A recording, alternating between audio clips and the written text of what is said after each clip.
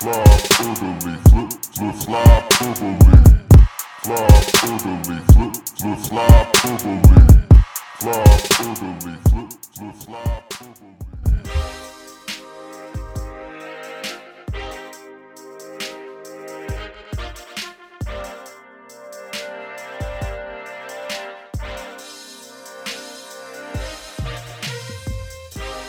Hello, Flight Paniacs! Welcome back to Flyperbole. I am your host, Steve Jaco, here to talk to you about, I guess, the Flyers and stuff, but we're going to get into it, and before we do, I just wanted to talk about just the awful state of the world right now. I know we have mentioned through episodes over the past couple years how bad the world is, but we've got another just couple terrible situations I wanted to mention. I don't want to talk about it too much, but I think I'd be remiss to not mention the major events going on in the world, specifically the Russian invasion of Ukraine right now. You know, we're really fortunate to be able to do our silly show talking about hockey and Guy Fieri and John Taffer and a bunch of bullshit instead of hiding in a bunker from bombs. You know, like, we're very fortunate people in that regard, and I am a lucky guy, and just a terrible situation going on. And I just wanted to say that, you know, my heart goes out to Ukraine and everybody dealing with that invasion right now. And just, you know, my heart goes out to them, and hopefully this situation can be resolved without much further bloodshed, but it's not looking great in that regard. And then we've got the situation in Texas with the transgender children and everything going on there, and there's still a pandemic, so there's just so much awful stuff going on in this world. And we're going to talk about hockey, and we're going to talk about Guy Fieri, and we're going to talk about a bunch of silly stuff, but I wanted to acknowledge this stuff was going on, and I think about this stuff, and it's depressing, and we're going to try to talk about some lighthearted stuff, okay? And what a world it is, but I just wanted to briefly acknowledge this stuff. So stay safe out there, be kind to each other, stay strong. And I guess let's flipe it up. Said. Yeah, sorry to cut you off there. Hey, everybody. Yeah, I mean, a lot of bad shit going on. If you can help people that need it any way you can, whether it's, you know, any sort of support, do that. We're just, we'll do what we can here as we try and talk about nonsense for the next however many minutes.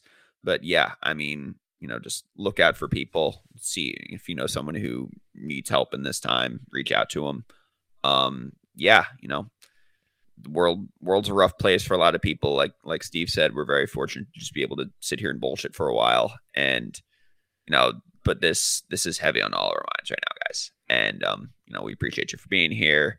Whether it's meant as a distraction or whatever, whatever purpose we serve for you here. We're glad we can do that. And yeah, again, just look out for the people around you. Look out for the people who need help right now. We won't spend a whole lot more time on this because, a lot of, as you guess, a lot of complex dynamics here, but we know shitty when we see shitty, and this is all shitty. So that's a great way to put it. Yep. We know shitty when we see shitty. Yep. So, our terrible hockey team, the Philadelphia Flyers, how about them? Yeah, I guess, I was putting together the outline today. And it's funny because we haven't done a traditional flight in a few weeks. I think it's been almost a month since we've done a traditional one because we did a couple green room episodes, which were a lot of fun. It was great hearing from listeners and having that live call-in show feel. And then I took a week off, and then hell broke out, and it's been an interesting month. But it's good to get back to it, and it's not good to talk about our hockey team. And it's just they're just so tough to watch. And Kurt, we were talking just before the show about some of these losses are, I called it lazy writing on Twitter. Just these late game losses, these games that they should be winning. It's just, oh my God. Yeah. The stat that Jim Jackson had, I believe it was on Tuesday night's game, which as of our recording here on Thursday, is the last game they played, is that in 13 of the Flyers' last 21 games, they have lost by 1 goal if you remove scores that occurred on empty nets. So they are playing close games. They're just losing all of them, basically all of them. And it's what happens when you have a team that goes from being like a team that is not talented enough and is just like a mess structurally and mentally, to a team that's starting to get the structure and mental side of it back, but also is just not good enough. Like, we know this, and you're seeing it, and it's why they keep losing a bunch of close games. Like, they've hung with some good teams. They hung with Carolina. They hung with Pittsburgh. They hung with St. Louis. They blew it against Washington, but they were leading that, like, late in that game. They're making it interesting. They're just, losing. And honestly, if you, like, in the long term, from this perspective of long-term health, this might be the best thing they could do, is lose mildly entertaining close games such that they're going to get a good draft pick, but we don't utterly hate watching them every time we have to. Right. I want at least some entertainment. I mean, I always feel for Bill Matz, who has to go through these post games and go, how does he do it? How does he watch this team closely every night and then talk about it for hours? It's unbelievable. Bill, the guy by the end of this season, and factoring in all the other ones, he both is and will need a professionally licensed therapist. Like, if you go on his calls, like, he is basically some of these people's therapists. Like, it's wild what he does after, like, most Flyers games. I don't think he's doing all 82, but he does most of these games, and he will go on there, and people are so, like, despondent and angry, and he just he'll lean into it, but he gives his thoughts, he tell you how to think, and yeah, he does an incredible job with that, just because it's so hard to, like, come up with this much to talk about for this team after every loss that we keep watching. Like, fuck, they've lost 6 games in a row, and it's the 3rd longest losing streak of this season so far. Which is such a sick joke. Like, to think about the fact that they have multiple double-digit winless streaks this season is just unbelievable. And there's still so much hockey left. What is it now? Like 31 games? NHL.com/standings. I mean, we're going to talk about the trade deadline later, and the trade deadline is still a month away. Close to a month away, yeah. It's a month away. 51 games. So there are 31 left. That's too many. That's too many fucking Flyers games. Too many fucking Flyers games. And we've seen them lose in every way. We've seen them lose close ones they should have won, like the Penguins game last week or the Capitals game. We've seen them get blown out. We've really seen the full spectrum of suck this year. Yeah, they've gone from giving us hope to frustration to anger to apathy, and, like, the hope part's pretty much gone, but it feels like we've just gone in a loop around the other 3 a couple different times now, and we're back. I feel like right now, I don't know if I'd say apathy, but we're maybe frustration, because, again, like, they're playing okay, they're just losing now. But again, long term, it's fine. Losing games right now is fine. Teams not making the playoffs, give them some more ping pong balls. I'm okay with it. But I'm all aboard the tank train. Like, I'm the conductor of the tank train right now. Mm-hmm. We felt the whole range of emotions. The biggest drawback, of course, being that we have to watch the life drain out of Claude Giroux's eyes and his body every single night as he continues to forge it out with this team, waiting for a trade. Well, and to jump into the trade stuff, I mean, we've got a little under a month until the trade deadline, and Claude Giroux is, of course, I think the biggest trade topic in the entire NHL at this point. Yeah, Dom Loose Chicken at The Athletic. I think I pronounced his name right the first time and then went back to do the funny pronunciation. In his trade deadline primer, he basically said Claude Giroux is probably the best player available. And I think that's right. Obviously, not to be biased, but I think that has to be right. He's a phenomenal no move player. Clause complicates things a bit. There are a few good players, like Tomas Hertl is, I think, the other one that gets mentioned there, and he's really good. There are a couple defensemen that are, like, solid, he's probably the best player out there right now. And I mean, again, the no move clause complicates things a bit, but he should get a good return. And I don't know how good it'll be. Like, a 34-year-old rental who is really, really good, but not, like, at this point in his career, not going to single-handedly change a franchise or be the best player on your team. They should get a good return for him. It'll be interesting to see how much. I know Charlie took a look, I think it was this past weekend, at possible returns there, ranging from, it could be like the Taylor Hall return, which is like a second and a mediocre player. And I'm trying to remember who was on the higher end of it, but like the Flyers should hopefully expect like a first round pick and a decent prospect. And that, nothing is going to feel like it's enough for losing the guy who will lead Philadelphia as a top 5 player in franchise history. Nothing will feel like enough, but it's going to happen. It's probably going to happen. I've accepted it. I think everybody should put themselves in the mental state to accept it. It's going to happen. I'd be very shocked if it didn't happen, and I think it's the wrong move for this team to not move forward. I really have accepted mentally that Claude Giroux needs to move on for both this franchise and his own sake. Yeah, I mean, and so in the name of, playing counter argument here, Matt Conte at our site wrote a really good piece earlier this week. It went up on Monday. On BroadStreetHockey.com, Failing Flyers website, that basically asked the question, what if Claude Giroux doesn't want to be traded? And, I don't know for sure that this, or, you look at how how his face looks during these games and you think, yeah, of course he wants to get traded. You look at what he's gone through for the last decade and you say, yeah, of course he wants to get the fuck out of here. He wants to win a cup. But, it was an interesting, just like thought experiment in that he's lived in Philadelphia since he was 20 years old. He has his wife and 2 kids here. Like, he clearly loves it here. He said last year, like, anytime you can spend your whole career with a team, that's really appealing. At the same time, at this point, there's enough talk about it that you have to think he's, very much willing to entertain the idea. So, like, would I be totally floored if he remained? I wouldn't say totally floored, because as we've sort of discussed here, the Flyers have basically said we expect to be good next year, and I still don't know how that happens without Claude Giroux, and we don't think he's going to get traded and then come back in the offseason. Just not really a thing that happens. But would I be completely floored if he stays? No, but he's probably going to get traded. Like, I think he knows. You look at him, I think he knows. He's seen this team try to put a good team around him enough times and knows that it probably ain't gonna happen.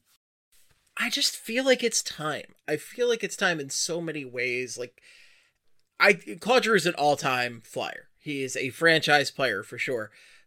I just feel like this team's been talking about getting a new identity for so long, and it's pretty much as long as Claude Giroux's been captain. It's no offense to Claude Giroux, but he's really the last remnant at this point of those Flyers for a decade ago. And I think it's time to move on for both the franchise and for him. I really do. And I'm not happy about it. And I do want him to hold on for his 1,000th NHL game, which is currently projected for the St. Patrick's Day game against the Nashville Predators. So that should be a drunken good time. And Fighting Amons.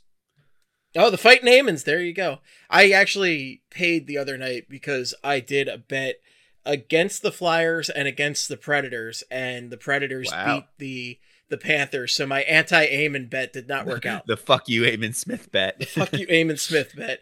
Damn you for taking an internship with an NHL team. A good opportunity. What a jerk. What a jerk. Amon Smith, noted jerk. I think that's Joe Yerdon. He's going to be so sad when he listens to this. He is. Hi, Amon. But I failed on that bet because I turned against Amon, and that was just the wrong move. But regardless, that is the consequences of my own actions. Yes, exactly. But that's when it's projected to be Claude Giroux's 1,000th NHL game, which is just before the trade deadline. So a lot of stuff has to go right to really hit that milestone. And you could argue that it's a little risky to not trade him until that point, but at the same time, Chuck Fletcher is very much a player's GM, and I'm sure the team really wants, just from a PR standpoint, and also just from a respecting Claude Giroux standpoint, to celebrate him that night appropriately. And I as a fan, would very much like to see him get that 1,000th game as a Flyer. Yeah, and also, the deadline spur action is the name of the, that's the saying. And the closer you get to that, maybe the more likely some team will bump its pickup around or give you like that next year prospect that they didn't want you before. I'm fine waiting. If some team blows you away before then, yeah, you got to do it. But I'm generally speaking fine waiting, even independent of the 1,000th game stuff. That just adds an extra reason to do it. But generally speaking, yeah, I think he'll probably get dealt very close to the deadline. Yeah, I think probably the day of. Probably the day of. Yeah. Well, that's when these deals you want to tend get to go down. Yeah, and it's tough. The no movement clause complicates things. If he says like, "Hey, I only want to go to Team X," it's going to be harder. But if he's willing to take a deal to any one of a few teams, then maybe you can bid him up against one another. We'll see. Yeah, we'll see. It's going to be an interesting deadline. It's going to be an interesting month or so until then. The rumor mill's really going to be going, but when Claude Giroux gets traded, do you think he's going to tweet out the RIP Bozo guy like Joel Embiid did, directed towards the Flyers?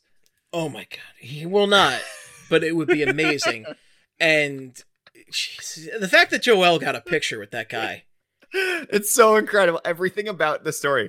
Him tweeting the picture and then the next day saying, I saw the picture on the internet and thought he was well dressed. What a shithead. Just amazing media shade. I love him so much. Nobody plays the media shade game like Joel Embiid. JoJo is just a master of his craft. With him at the fucking All-Star game. The guy showed up there. Amazing. I thought, and just like, I love him so much. I love him so much. He is just such a great Philly athlete. I don't care what your feelings on basketball are. You have to love Joel Embiid because the guy, he shows up when the fans boo him. He plays better. He does everything well. He's one of the toughest guys in the city, and he talks shit better than any athlete I think I've ever seen in Philadelphia.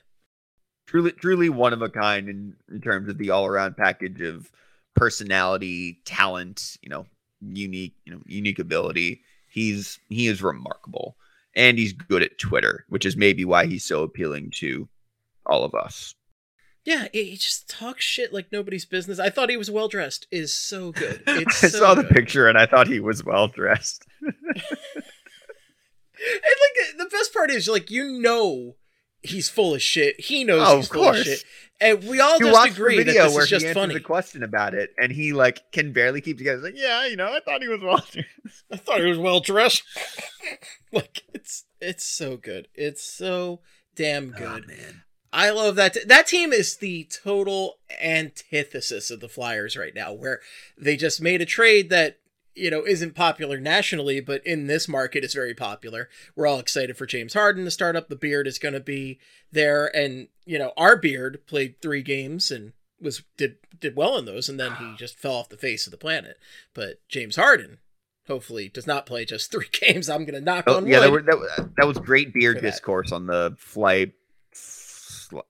Fuck, I forgot. The Sack Flunch Bunch. Sack Flunch Bunch. Great Beard discussion on that show. Thank you. That was a good time. I enjoyed taking the calls. I enjoyed taking the Beard discussion. That was probably the highlight, is the Beard discussion. But all done.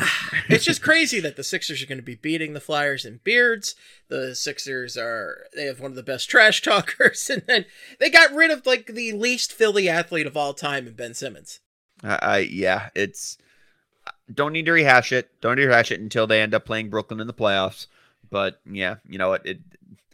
I'm watching the Celtics Nets game on the side right now.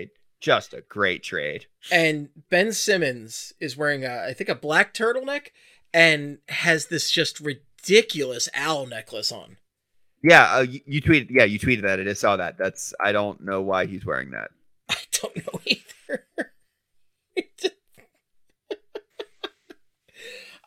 You gotta love it. You gotta love it. Whatever works for you, buddy. Hey, another Philly-New York rivalry. I have no problem with that. Only Brooklyn, only place. New York, the only place you can get your bagels and your pizza. Of course, it's true. The only place. The only place. I do like that.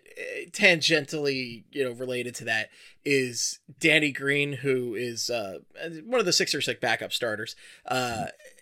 He was tweeting, so he has a podcast where he was just openly talking about locker room dynamics with Ben Simmons and everything. I can't even fathom a hockey guy doing this. No, it's hockey players don't really talk about things. No, and Danny Green's just openly talking about like Seth Curry and Drummond maybe not liking Ben Simmons that much and everything. So great content for all the blogs out there.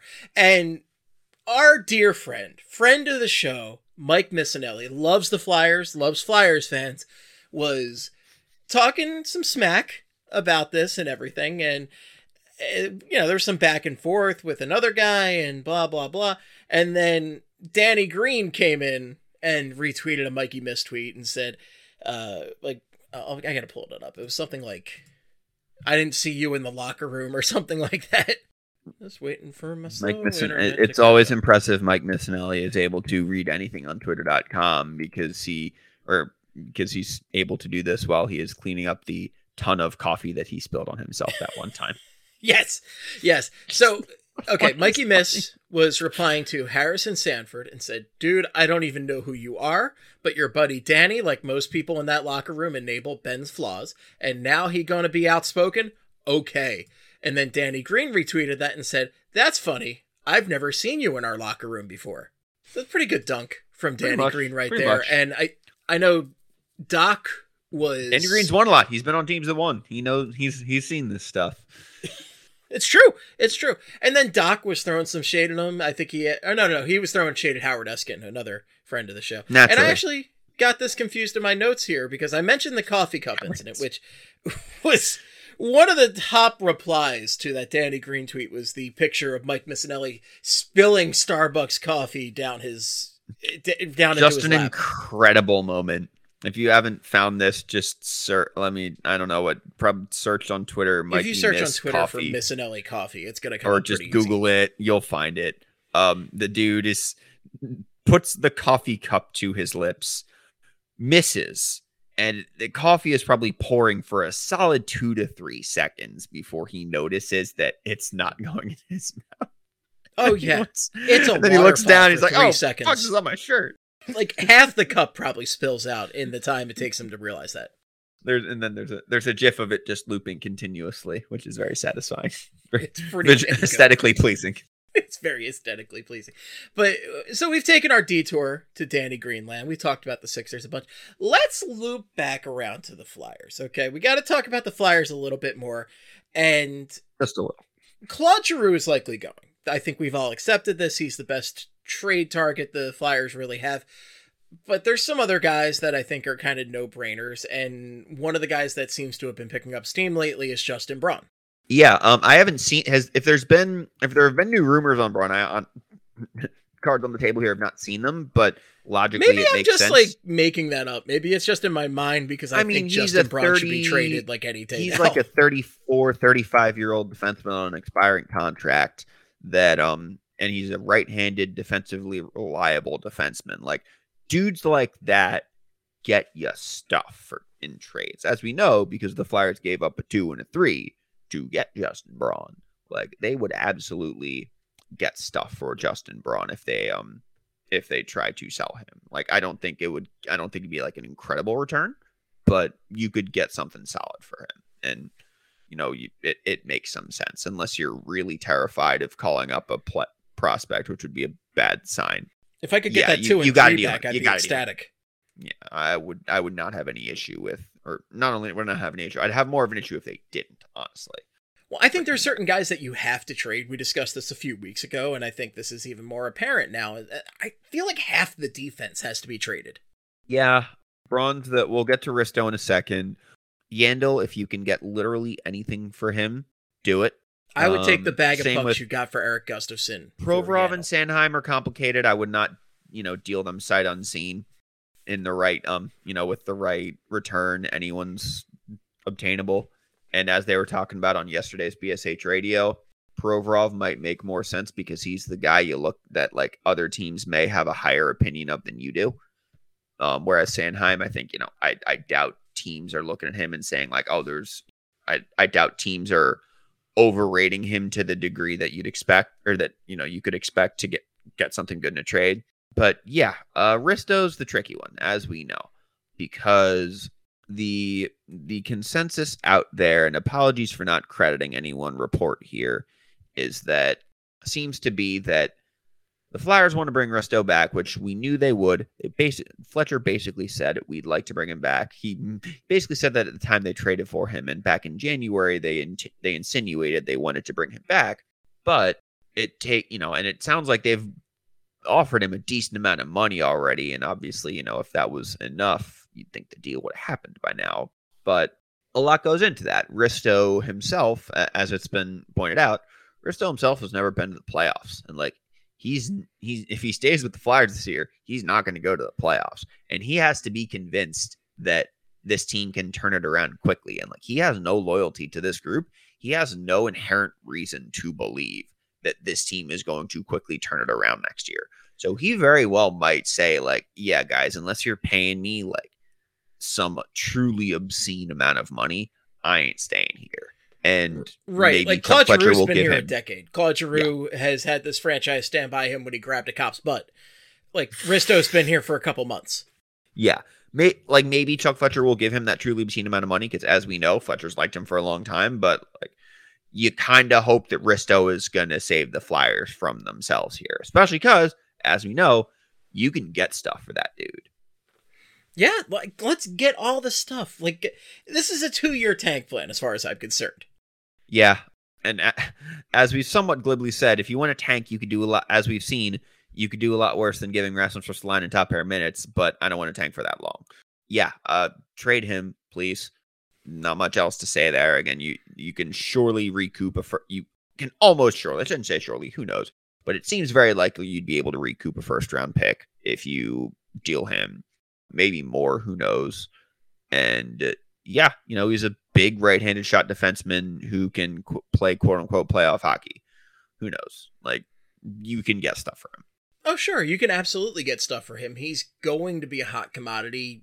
Maybe not with every GM, because certainly some of the more stat-heavy GMs are going to realize that this is not the guy that I want. And what a frustrating player. And you're right. I hadn't actually thought about it. He has never played in the playoffs. I had not considered that. He's before never this moment. been on a team that was above 500. Not just as many wins as losses, hockey 500. He has never been on a team that finished a season above 500.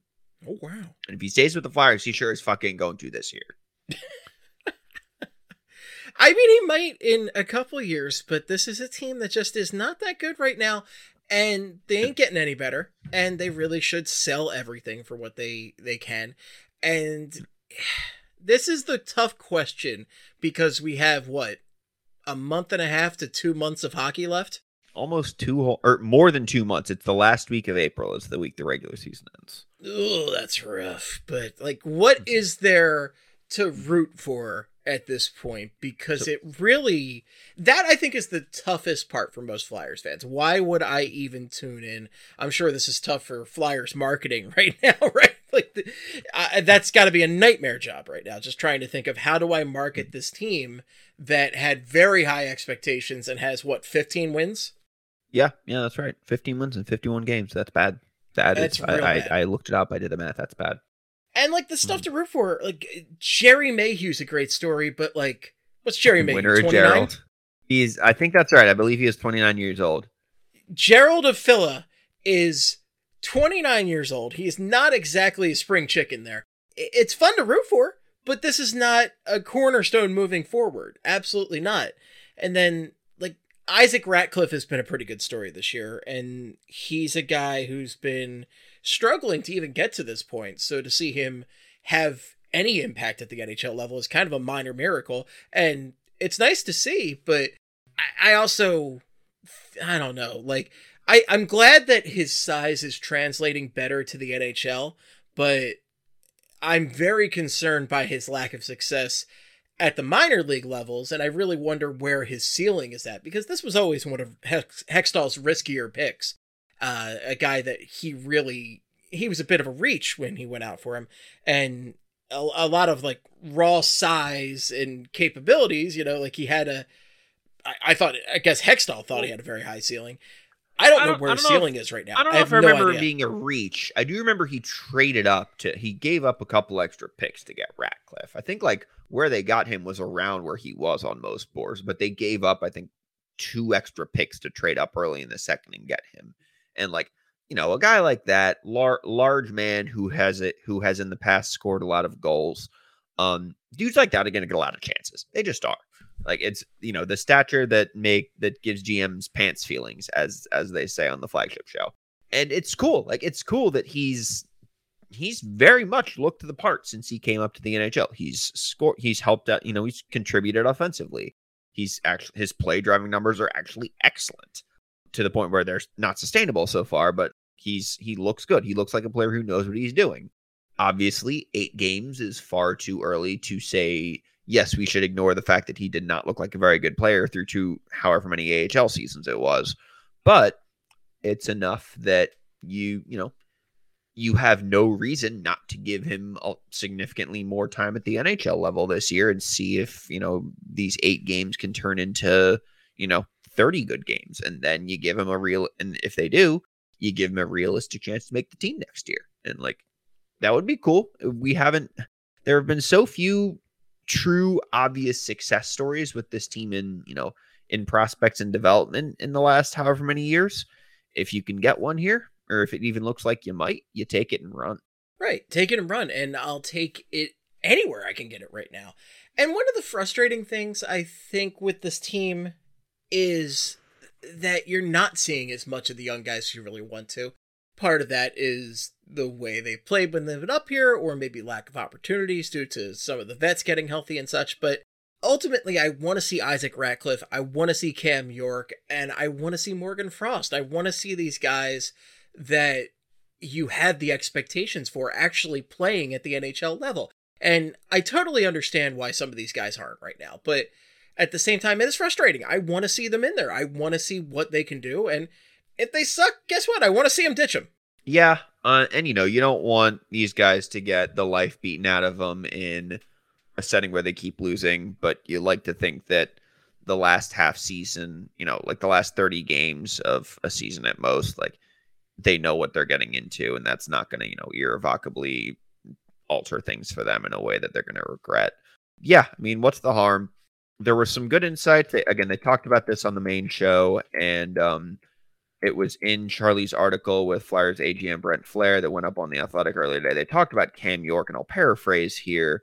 The reason he hadn't been called up yet was that they thought that he essentially may have been playing a little too safe when he came to the NHL, and that's not what they want Cam York to do. So, credit to them for understanding that and saying, like, let the guy, or, they say we want to let players make mistakes, but if they're not willing to do that, then like, we got to make sure they have the confidence to be willing to do that, and that things won't go sideways as soon as they get to the NHL and inevitably make a mistake. Yeah, it seems likely he will be up again before too long, especially once one or more defensemen get traded. But yeah, you want to see him get their chances, and then he's looked the part of an NHL defenseman. Now we just got to find out how good. Oh yeah, absolutely. It's just, I think that's one of the things from the fan perspective that's, it sucks in the short term, and you struggle with tuning into this team when you see Nick Seeler in there instead of a Cam York, because you want to talk about a guy with a very low ceiling that is not really going anywhere. And this is not to dunk on Nick Seeler, who is fine for what he is, but Cam York and Nick Seeler are on very different planes.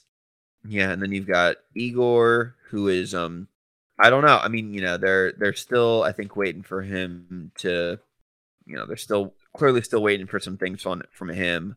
He hasn't really got a chance up here yet. You hope that he will before the end of the year. They're clearly still looking for some things from him down in the minors, it appears. But and it gets into the age-old question: do you give a guy a chance just for the sake of it, or do you not do it until you feel pretty good about where he is? Well, that's been the question we have been dealing with for at least 6 or 7 years of Flyers hockey at this point. Yep. Ron, it was a question. You knew where Ron Hextall stood at it, whereas Fletcher seems to be a little more flexible on it, depending on the guy, the skill set, the situation. But that was one of Fletcher's first big splashes as GM, was calling up Carter Hart and having Carter Hart play here, because that was one of the big things that Ron Hextall was criticized for. I mean, the the team went through goaltenders, like, I don't even know what a good comparison is. Like a sleeve of chips. There's Ahoy. literally no comparison for what the Flyers did that season because no NHL team has ever done it. Send presidents. I love it. My God. But like, what else is there to really look forward to for the rest of the season? I mean, one of the minor storylines that I've enjoyed in recent weeks is I feel like Oscar Lindblom has been having a little bit of a bounce back, and I like seeing that. He's been scoring some goals. I feel like he's been getting better minutes, and I like seeing that. He's definitely playing better. Like, I mean, he's I think been decent since at least like since the like Christmas break. I know I think he's had a pretty good run of play there. He's been scoring at a decent clip. He's got a few goals up on the board. He's probably not quite where he was pre-cancer diagnosis, but he definitely looks like an NHL player. Whereas there were in the early part of the season, people were like, I don't know if he's ever going to get back to that. And it seems like he is. The ceiling may not be as high, but he's, doing the things that made him a good player, finding the, tough areas of the net of the ice. If he can play, like, that's obviously, an unequivocally good thing. Yeah, it's tough to think of much else, especially because everyone who you want to root for and like who you could feasibly see so many of the guys you could feasibly see being a part of the next good Flyers team are hurt. Obviously Couturier is not coming back. Farabee will be back Saturday, but he has missed a bit of time. Ellis probably ain't coming back. Hayes is out, though they sound optimistic about him coming back at some point this year. Keep him out. I saw that earlier about Hayes maybe coming back soon, and keep Hayes and keep Ellis out for the rest of the season. So fix whatever is wrong with these guys so they can come back strong. I guess it depends on the guy and the injury too. Like if they think that getting back in game action will help, which like when it comes to core injuries like the one Hayes had and like the one it has and like the ones Giroux and Gostisbehere and Simmons had, like it may take them time to get back from that, and you may just want to get them on the ice. But it also just sucks that the Flyers don't deserve the benefit of the doubt with this stuff when it comes to injuries, because, and I can't think of a better example here than Derek Brassard, now 3 times in a row returning from injury, playing precisely 1 game, and then missing it multiple weeks again. How has this happened 3 consecutive times? Like I started talking about this and I forgot that we talked about this the last time I came on the show, because his game log, he played on 11/23, played 3 minutes and then left the game with an injury. He came back 2 weeks later on 12/8/21, played a game. He then missed 4 weeks and came back on 1/6/2022. He then missed 5 weeks and came back on 2/9/2022. So that was I think the first game back from the post All-Star break, and he's not played since. How does this keep happening? It happened to Ryan Ellis too. Ryan Ellis came back, played the 1 game, and it seems like things got worse for him. I don't remember if Hayes had an identical situation, but obviously Hayes he and came Ellis back from injury and then got in the hurt same again. Dallas Stars road game. My God, how does which was the back-to-back with the Carolina Hurricanes road game, because I think it was a Friday night. Yeah, and a because they didn't play that night, first. Which game. I thought was such an insane schedule thing, where it's like, yeah, let's do 2 back-to-back away games, one on the southern East Coast and the other one southern Central. Yeah, it's So all roundabout way of saying they don't deserve the benefit of the doubt when it comes to injury stuff like this, which makes hoping that any of these guys will come back a tricky, complicated exercise. But yeah, it's hard because you want to root for those guys too. Like I want to see if Ryan Ellis can be a good player for this team, but seems unlikely that's going to happen. You want to see Kevin Hayes get back on the ice, enjoying himself. Probably not going to happen. We've talked about Claude. You want to see him, but you also hate seeing him this sad. Yeah, I mean, who knows? Like, there's so little to act, and that's what part of what makes this all so tough. Like, there are so few guys that you look at on this team right now and feel confident that they will be a part of the next good Flyers team. Like, probably Carter Hart. He's what, T3, and he should be around for a while. Maybe Joel Farabee, because he's 21 and is already a good NHL player. Yeah, I would think Farabee. But I how love many Farabee, guys? And obviously, he's also, a he's not playing cornerstone for close. me moving forward. Not a cornerstone, but a key piece. But how many guys that are here? It's everything combined. Just sucks to think about, because again, how many guys that are here do you think like will be on the next good Flyers team? How many guys in the prospect ranks that are not with the NHL team right now do you feel confident will be on the next good Flyers team? It's I forgot about Wade Allison when we were talking about guys who played one game and then got hurt again. I forgot about Wade Allison. Oh my god, this fucking season. Oh my god, the season is just it's a nightmare. But as far as guys that I feel confident on, like if you had asked me even like a month and a half ago or 2 months ago, I would have said Ivan Provorov, no doubt about it. And now I have serious doubts about Ivan Provorov being part of the next good Flyers team. Yeah, I mean, like we talked about, he may have surplus trade value, so you deal him. I feel like maybe we overreact to his bad stretches, because when he has bad stretches, he looks bad, and he has been bad lately. He's been real bad lately. Yeah, it's tough to watch because I remember when Provorov first came up, this was a revelation to us. This is like, oh my god, the Flyers drafted a number 1 defenseman. Holy shit. And a Russian defenseman, which I don't want to tie that into anything else, but the Flyers' history with drafting Russian players, they just didn't do it. No, and then they went and got the fucking Germ, who also stinks. The Germ. Good effect. Yeah, it's hard being us. So yeah, that's what makes it hard. Like, Travis Konechny, a year or two ago, you'd have thought he'd for sure be, here a long time. I wrote about him last weekend on the site, and I think Travis Konechny is better than a lot of the fan base gives him credit for right now. TK's a fascinating one to me. He is currently third on the team in points. He's got 31 points. He leads the team in assists. He's got 23 assists. He's actually got one more assist than Claude Giroux, and I don't even know what to make of him. So I actually think Travis Konechny's not that complicated. I'd encourage anyone to read the piece if you haven't. I'm biased in the matter, but I think it basically comes down to Travis Konechny is a good player who should never be the best player on the ice for his team at a given time. Like when he's next to Giroux and Couturier and they're clicking, they are terrifying. Whenever he's the best player on a line, it doesn't go well. And like he has consistently produced points even at 5-on-5, where it's harder to score. Like you look at the guys who've produced more than him and more consistently than him over the last 5 years. It ain't a long list.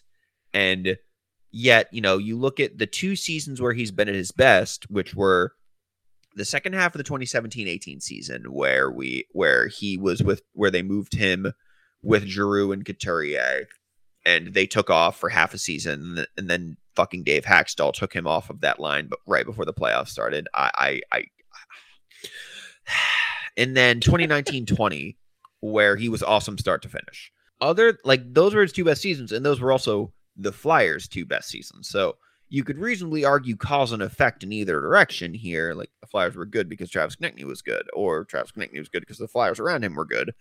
But you look at who he was with those years. 2017-18 was Claude Giroux's true resurgence. 2019-20, the Flyers actually had a defense top to bottom that was good and could get him the puck.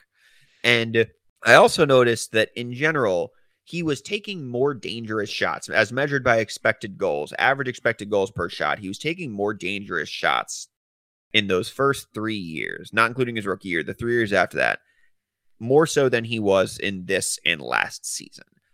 And it almost makes me wonder, like, does he look at the situation here, especially when he doesn't have a Giroux or a Couturier to lean on, or when he's supposed to be the dude on a line? Does he look at the situation and think like, fuck, I got to do this myself? And he starts firing away and isn't quite like the dangerous guy that we know he can be. It's a theory, but it's one that I'm wondering if there's something to it. And it's nonetheless a roundabout way of saying I think TK is a good player, and that's not to say he isn't without flaws, and it's not to say he should be untouchable. Like, if you think you can deal him for another good player, obviously depending on who that is, you listen. But if you're convinced that you're going to be good next year, which the Flyers front office seems to think they are, whether they should or not, it's a separate but ultimately irrelevant position here. if you think you're going to be a good team next year, you don't want to lose that guy without bringing back something better, because he has shown he flourishes when in a good setting, and he does not when he is not. Like, he isn't keeping you afloat, but if you're already afloat, he's going to make you go faster. Huh. Yeah, that's something that I don't think I ever quite thought of it that way, but it makes perfect sense to me. He's good, and like, I get why we saw the high water mark with him, and we wanted that to be what he truly is, and it just might not be. And we have to, and if we can accept that, then everything else becomes a little easier. I laugh because accepting things is, I think, what Flyers fans do the worst. Oh dear. We're just very bad at accepting things. We've been bad at accepting that Ivan Provorov isn't a number one defenseman. It's so never... here's it's either the question. Like you have trouble accepting it, or that guy's dead to me. He was always a bum. He's a piece of shit. I hated him. I hope he dies. Here's the question that we were talking about before we jumped on here, and I think in terms of what we've got left to root for this season, there's not much. But piggybacking off of, the Flyers think they're going to be good next year. Whether they're right or wrong ultimately might be irrelevant, because it seems clear they think they can do it. Other than John Hockey, who do you think the Flyers would go after this offseason in their efforts to be good? That isn't currently like an NHLer that they could go out and get that would make sense for, that like fits for them, that they have whether the pieces or the salary cap room to get, that would make some sense for them. Other than John Hockey, and let's say other than Claude Giroux, assuming he is not going to re-sign here. That's an interesting one, because I haven't quite checked out the free agents too much for next season. Mm-hmm. I've checked it out a little bit. Looking at it right now, it's not an incredible list. I mean, No. You feel like the ad... I mean, they need help up front Malkin. and on the back end. Who are we kidding? Oh God, Malkin and Kessel.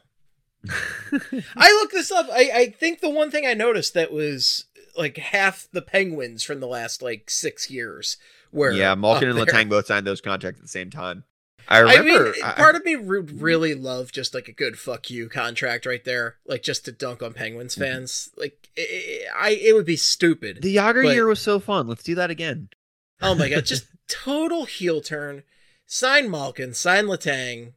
Just it's a nightmare. There were I feel like I remember rumors, and I don't think they were very heavily sourced, that the Flames may be out on Matthew Tkachuk this summer. Obviously that would take a haul to get, and I don't know if the Flyers have the pieces for it, but if you can find a way to make that work, I'd be interested. That would be a very, very popular move for Flyers fans, because that is the kind of guy. He's got something for everybody. Absolutely. Yeah, he's absolutely. Just a really fucking good hockey player. You know, when we talked about Flyerish non-Flyers, that's a guy who comes to mind. Yeah. Like, I don't know, just a thought he's got exercise. that attitude. He can score goals. Like, he does it all. Mm-hmm. Yeah, we're going to have a lot of time to think about what the Flyers should do this offseason.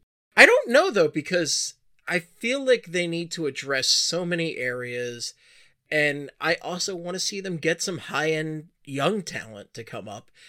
There's just a lot of places they need to address, and, you know, coming into this season, the difficulty was we thought they had addressed at least a few of those areas, and maybe they could have figured out what kind of team they were, and made appropriate trades to fill it in, and then maybe compete a little bit. And it's just been a dumpster fire. Yep. And, that's everything you just described is why, I think a lot of fans may not be thrilled that they're going to, that they've decided, no, we can do this. We just need, another good offseason. We need guys to stay healthy.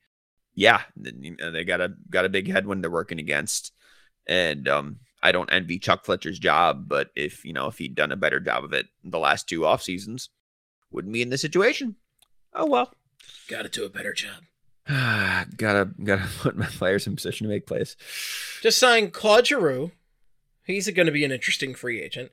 Tomas Hertl, Evgeny Malkin, Johnny Gaudreau, Patrice Bergeron. They can sign all these guys because there is no salary I don't see cap. why not.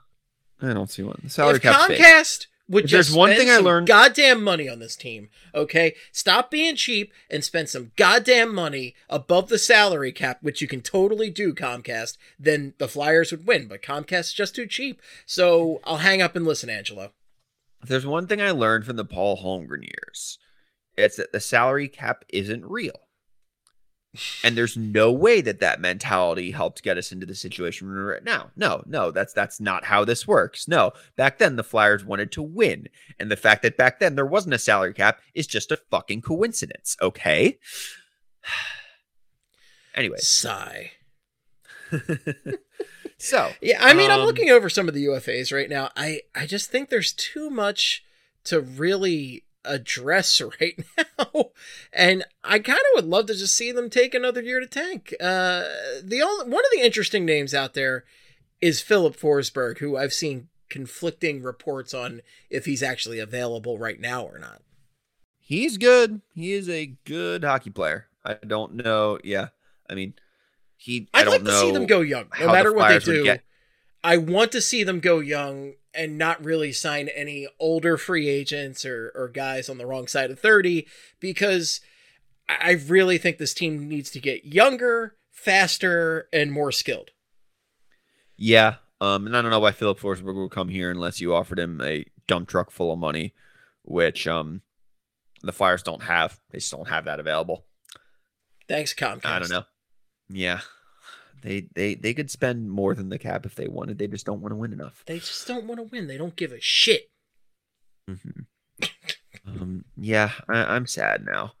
Should we talk about Guy Fieri? Let's talk about Guy Fieri, Guy Fieri, however the hell you want to say it. This dude has been everywhere lately, and as you may be aware, as longtime listeners of Flyperbole, if you're newer listeners, welcome. What are you doing here? But how did you end up here? How did I get here? You may have made a wrong turn somewhere. But Guy Fieri is a guy we've talked about a bunch, and it's funny because I'm not even like necessarily the biggest Guy Fieri fan, but I decided to rank something on a donkey sauce to Flavortown scale one day, and here we are.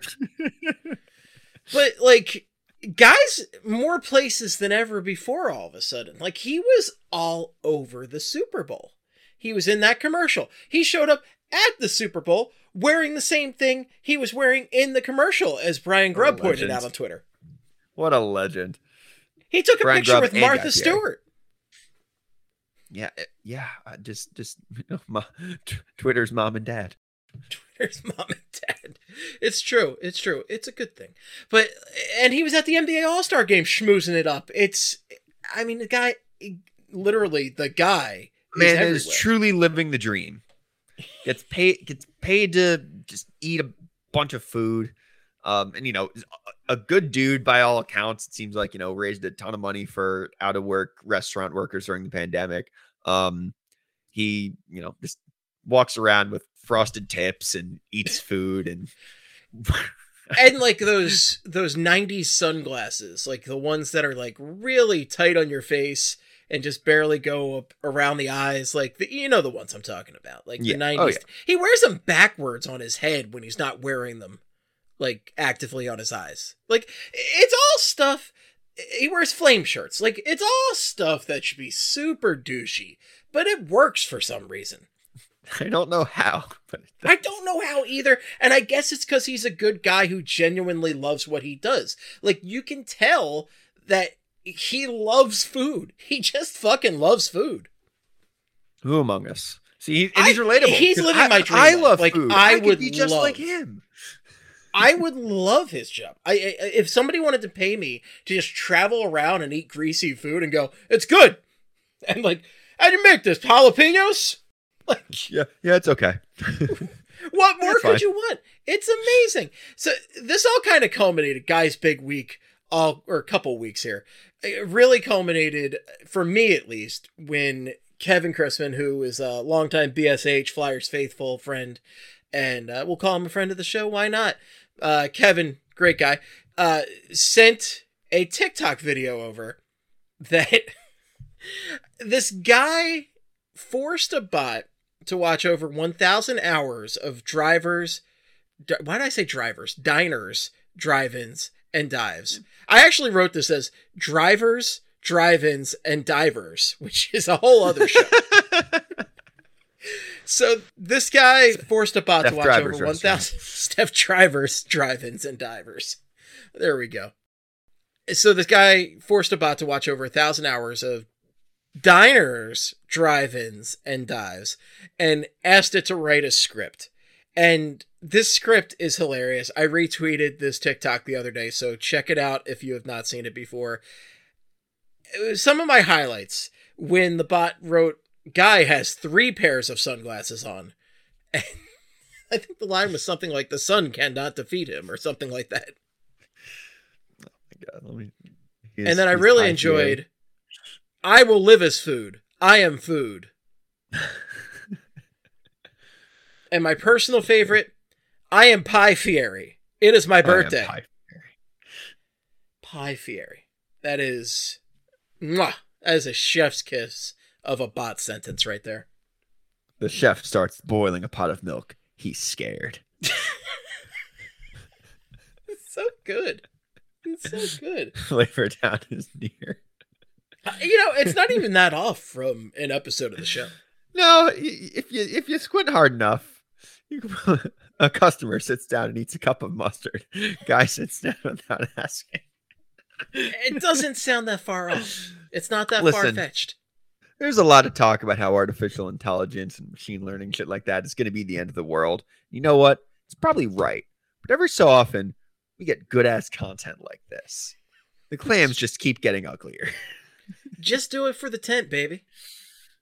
All here for that sweet, tangy tent. Almost as tangy as the donkey sauce you can find at your local Guy Fieri restaurant. Guy's barbecue sauce. I tried it, and it was pretty okay.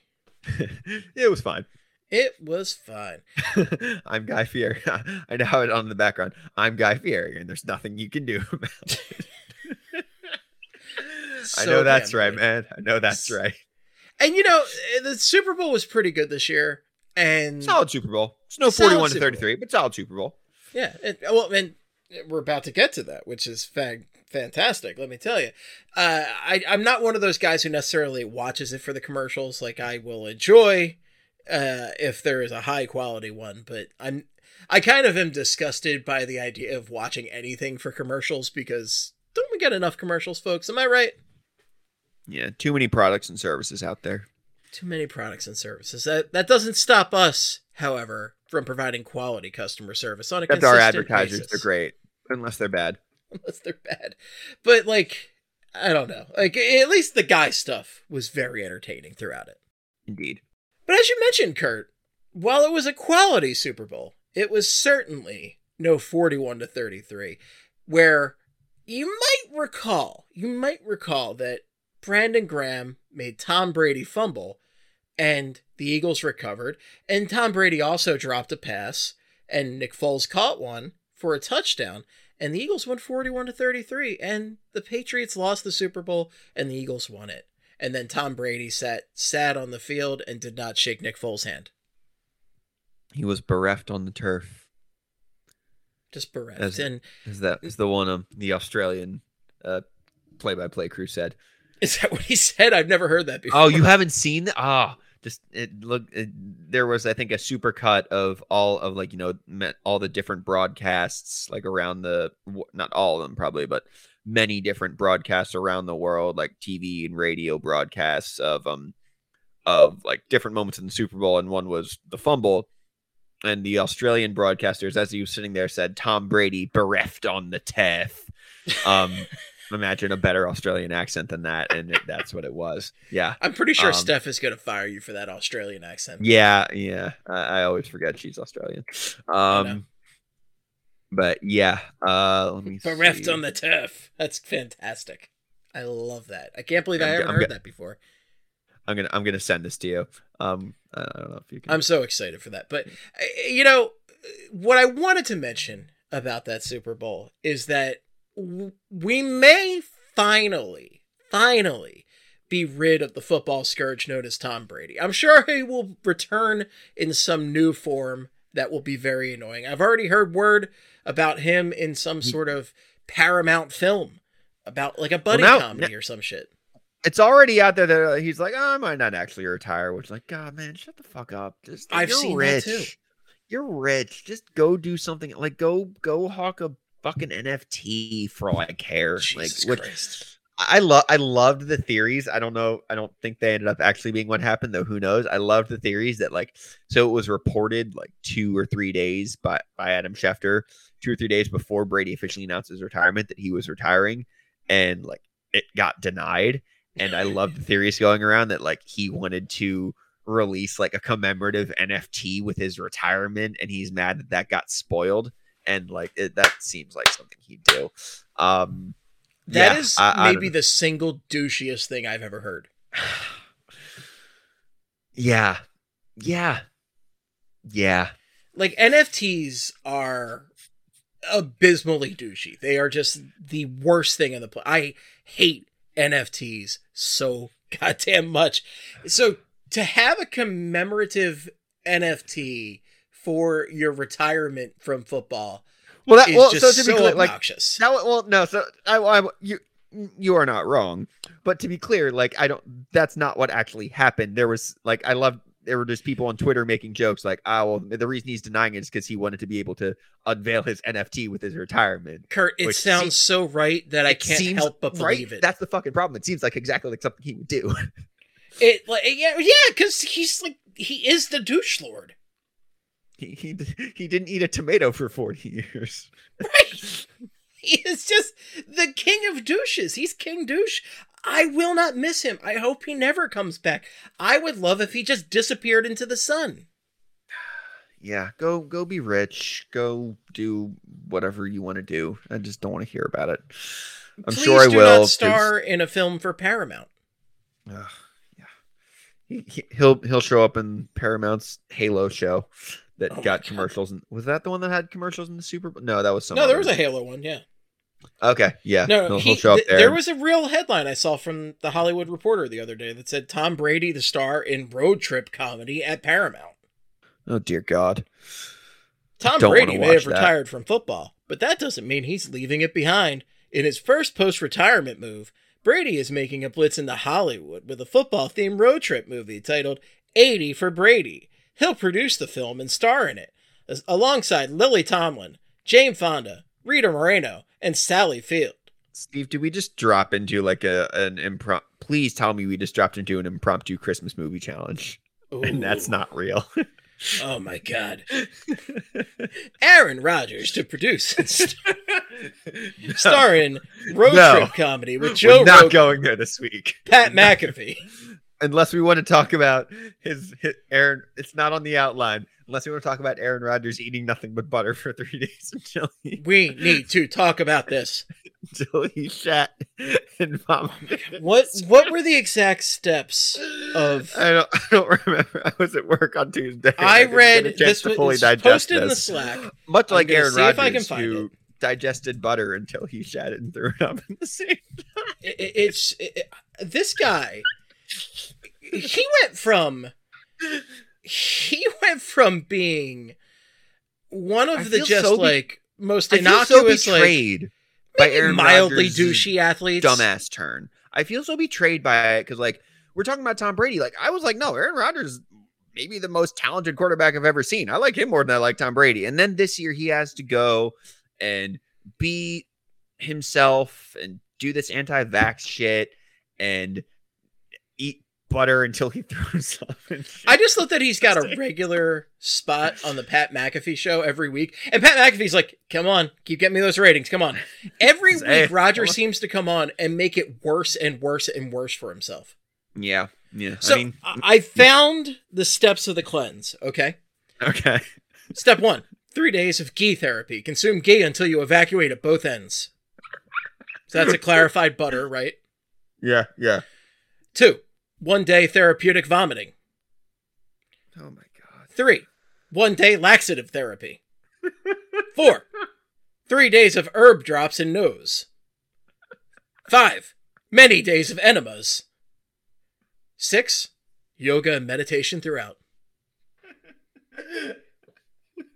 It's stunning. Stunning that I can't imagine admitting this to like my family and friends that I would do something like this, let alone going on like a nationally broadcast or a podcast that's accessible by everybody and just saying, yes, I ate butter until I evacuated both ends. Evacuated. Evacuated at both ends. Like that, the hair was inexcusable because his long hair is just horrible. It's just really bad. But then to just admit to evacuating at both ends and eating butter and all that shit,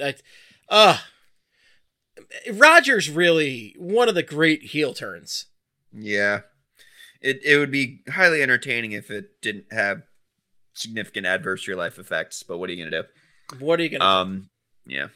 I can't judge as someone whose hair has grown out significantly during the pandemic. I can't judge yours for looks that much. lovely, Kurt. Though I don't think it will look. Hey, thanks. I think yours looks fantastic. I think. Thanks, Steve.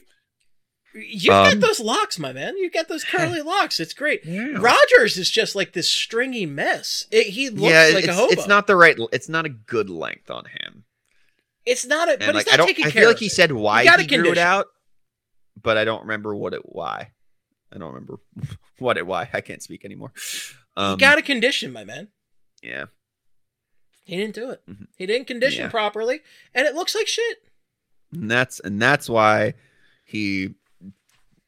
I don't remember. Did he turn it over? That's why he only scored 10 points in a divisional round game after a bye at home, and thus had to have a 12-day cleanse, of which 3 days were spent eating ghee until he evacuated out of both ends. Unbelievable. I can't get through it without laughing. It's going to be a weird football offseason. Yeah. Oh, yeah. Well, when Tom Brady ends up as Eagles quarterback, and I take back all of these comments on him. I'll take back nothing. I will. I can recognize that he is the most accomplished athlete in maybe North American organized sports history, while still being like, yeah, this guy's a total square. Wait a minute. Wait, I just thought about this. He couldn't handle it here. Okay, he couldn't handle our shitty Eagles We'd roast him too much. Can you imagine? Buddy, good to have you here. Remember when you blew it? Can you imagine his first interaction with Howard Eskin in the Eagles locker room? I want to see it. Oh, man. Tom, let me... Like, Howard comes up in his fur coat, sticking a mic in his face, and then Brady just goes, I'm retiring. I'm done.